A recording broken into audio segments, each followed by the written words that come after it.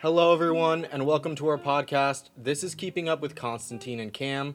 I'm Constantine Waltz. And I'm Cameron Dobbs.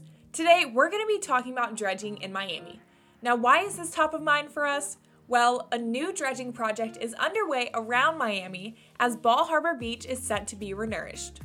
For those that don't know, dredging is a way to maintain beaches and ports by moving sediment from one place to another. It helps beaches and ports preserve their functionality, and in the case of Florida, helps boost the economy by keeping beaches pristine for tourists. We were able to speak with multiple people from the University of Miami Rosentiel School of Marine and Atmospheric Science, or RSMAS as it's typically called, to learn more about dredging and its effects. First, let's hear from graduate student Joanna Mead, who is studying coastal zone management.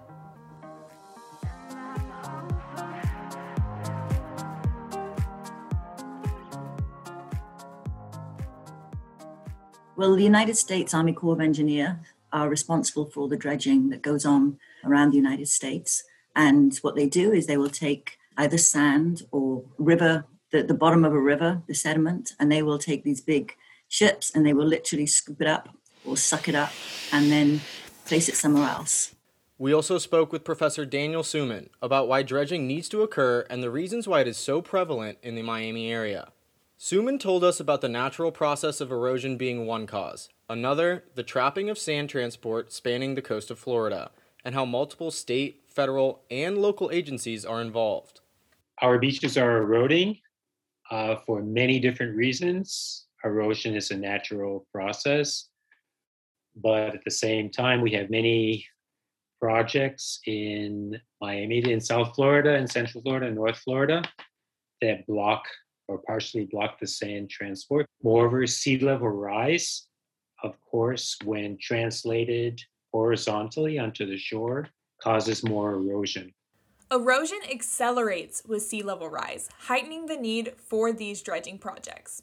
Now, because we've built on all these islands, we've built properties where they shouldn't be really. So as the natural force of erosion occurs, we're not letting the island build up on the other side. So because of that, we need to start renourishing our beaches and putting sand in places where it doesn't want to be. So that's what dredging is really. It's a response to a lot of the hard infrastructure that's been built all along the coastline. Bethany Blakeman is another Erasmus student here to tell us more.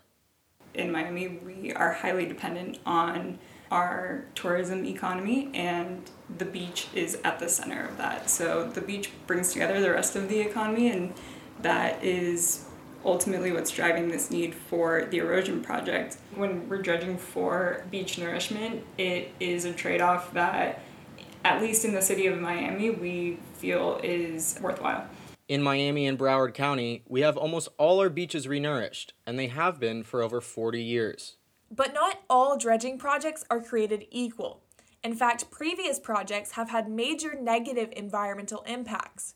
Hazards can be involved, and if the projects are not done carefully, it can put marine life and habitats in danger. Whenever you're coming in and disrupting an environment to the extent that you would in a process like dredging, that is almost always going to be negative for the environment. It's like knowingly destroying something, which is kind of painful when you've got all these researchers spending millions of dollars to try and save a few corals and increase the size of them, and then you've got this intentional destruction. It's bizarre.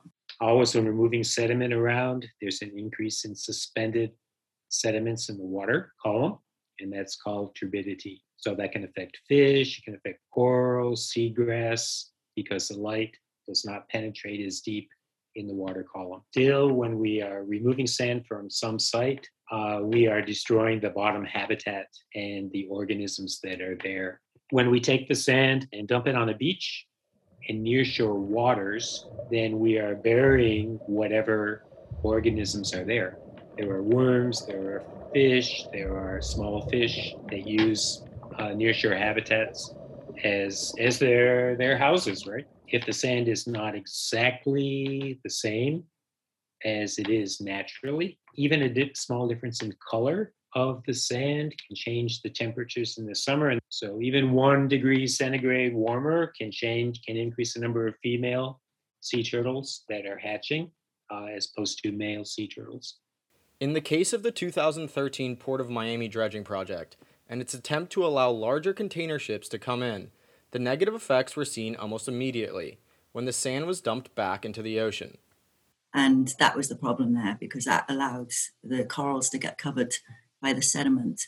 The covering resulted in harming colonies and killing more than 500,000 corals. In the case of the Hollover dredging project happening now, it is expected that they will not have the same problem since they will distribute the dredged sand to the beach. But environmental impacts remain a worry for some. Alita State Park is right there, so there's a lot of wildlife in that area. There are also some concerns about what that dredging project will do to impact the natural life that's there.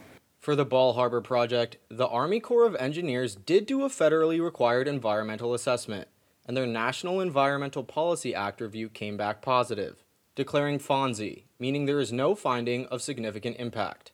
Still, there seems to be a balance to dredging projects. Any type of development may have economic benefits, but adverse environmental harms, and it's always a balance deciding how we're going to manage what development projects we do. Is it really going to be worth it in the long term? Multiple factors played into the decision to use the Hollover Sandbar as the site for dredging in the renourishment of Bal Harbour Beach, from the type of sediment to cost effectiveness and proximity. The sand is appropriate, and the thought is that it's easy, they're very close, the sand can be brought by floating pipe to Bal Harbour beaches, so the cost is very low, it's all easy. And the environmental importance of the shoals is not great. They're new deposits. They basically have a recreational use, and that's the issue. While the renourishing of Bal Harbour Beach will help protect coastal communities and maintain tourism in that area, there's actually been pushback from people who use the Hollover Sandbar for their own recreation. In a non-COVID world, on the weekends, hundreds of boats float in the area, while others kayak and swim. Removing the sandbar removes the party scene. But Bal Harbour Beach takes priority, since more people will benefit from the beach rather than the sandbar. The need for dredging is widely a result of man-made problems. Infrastructure on islands and erosion due to sea level rise increase the need for beach renourishing projects. There are certain things that can be done to mitigate the harm being done. And unfortunately, I don't think they will always go to the lengths that we would like them to see. I guess there's a place in the middle where we have to meet, where damage is being done, and we have to just accept that that is happening to some extent because we need our beaches. You know, in a perfect world, we wouldn't have this going on, but we're far from in a perfect world. And while it is the best solution we have currently, there is still certainly improvement to be made. When Suman was asked if these dredging projects were sustainable, he said, Absolutely not. Bethany, Joanna, and Professor Suman all say that dredging is an ongoing process. Of course, the projects are not sustainable. We're placing sand on the beach, it's going to erode away again. We started beach nourishment projects in Miami Beach in 1976.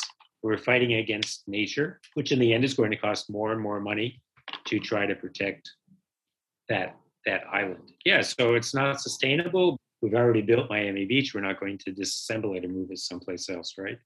So it's too late. Now we have to continue to protect the economic interests in Miami Beach, right? The time to avoid the problem has already passed over 100 years ago. One upcoming dredging project similar to the one in the Port of Miami will happen in Port Everglades in Fort Lauderdale. With the projects being so alike and the focus not being on renourishing beaches, many are worried that it could have the same negative impact as the Port of Miami project that harmed so many corals. So they're actually physically going to be scraping the bottom of the ocean coming out of Port Everglades and destroying whatever is there, which will include corals. So I think they recognize that they're going to be doing some destruction. And that's going to be a case where the sediment, I'm not sure what they're doing with it all, but I think they'll be probably putting it out in the ocean again, which is a much more damaging physical process than the one here in the dredging in Hollover. Thankfully, the decision has not been finalized.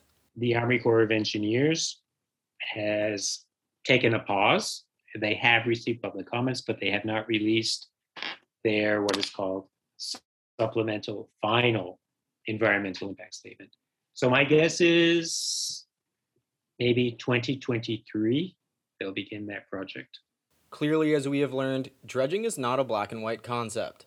There are many factors involved in the decisions to dredge, and some projects are clearly managed better than others. Although some dredging projects have minimal impact on the environment, and the government is working to limit as much harm as possible, in many ways, it is a necessary evil. As Florida's economy relies so heavily on its beaches and coastal communities, it seems dredging is here to stay. But with increased sea level rise and erosion becoming a bigger and bigger issue, new solutions may have to come sooner rather than later. If you would like to follow dredging projects in Florida more closely and advocate for safer alternatives, you can follow Miami Waterkeeper on Instagram and Twitter, or visit their website at miamiwaterkeeper.org. This has been Keeping Up with Constantine and Cam. Thank you for listening. Stay tuned for our next episode.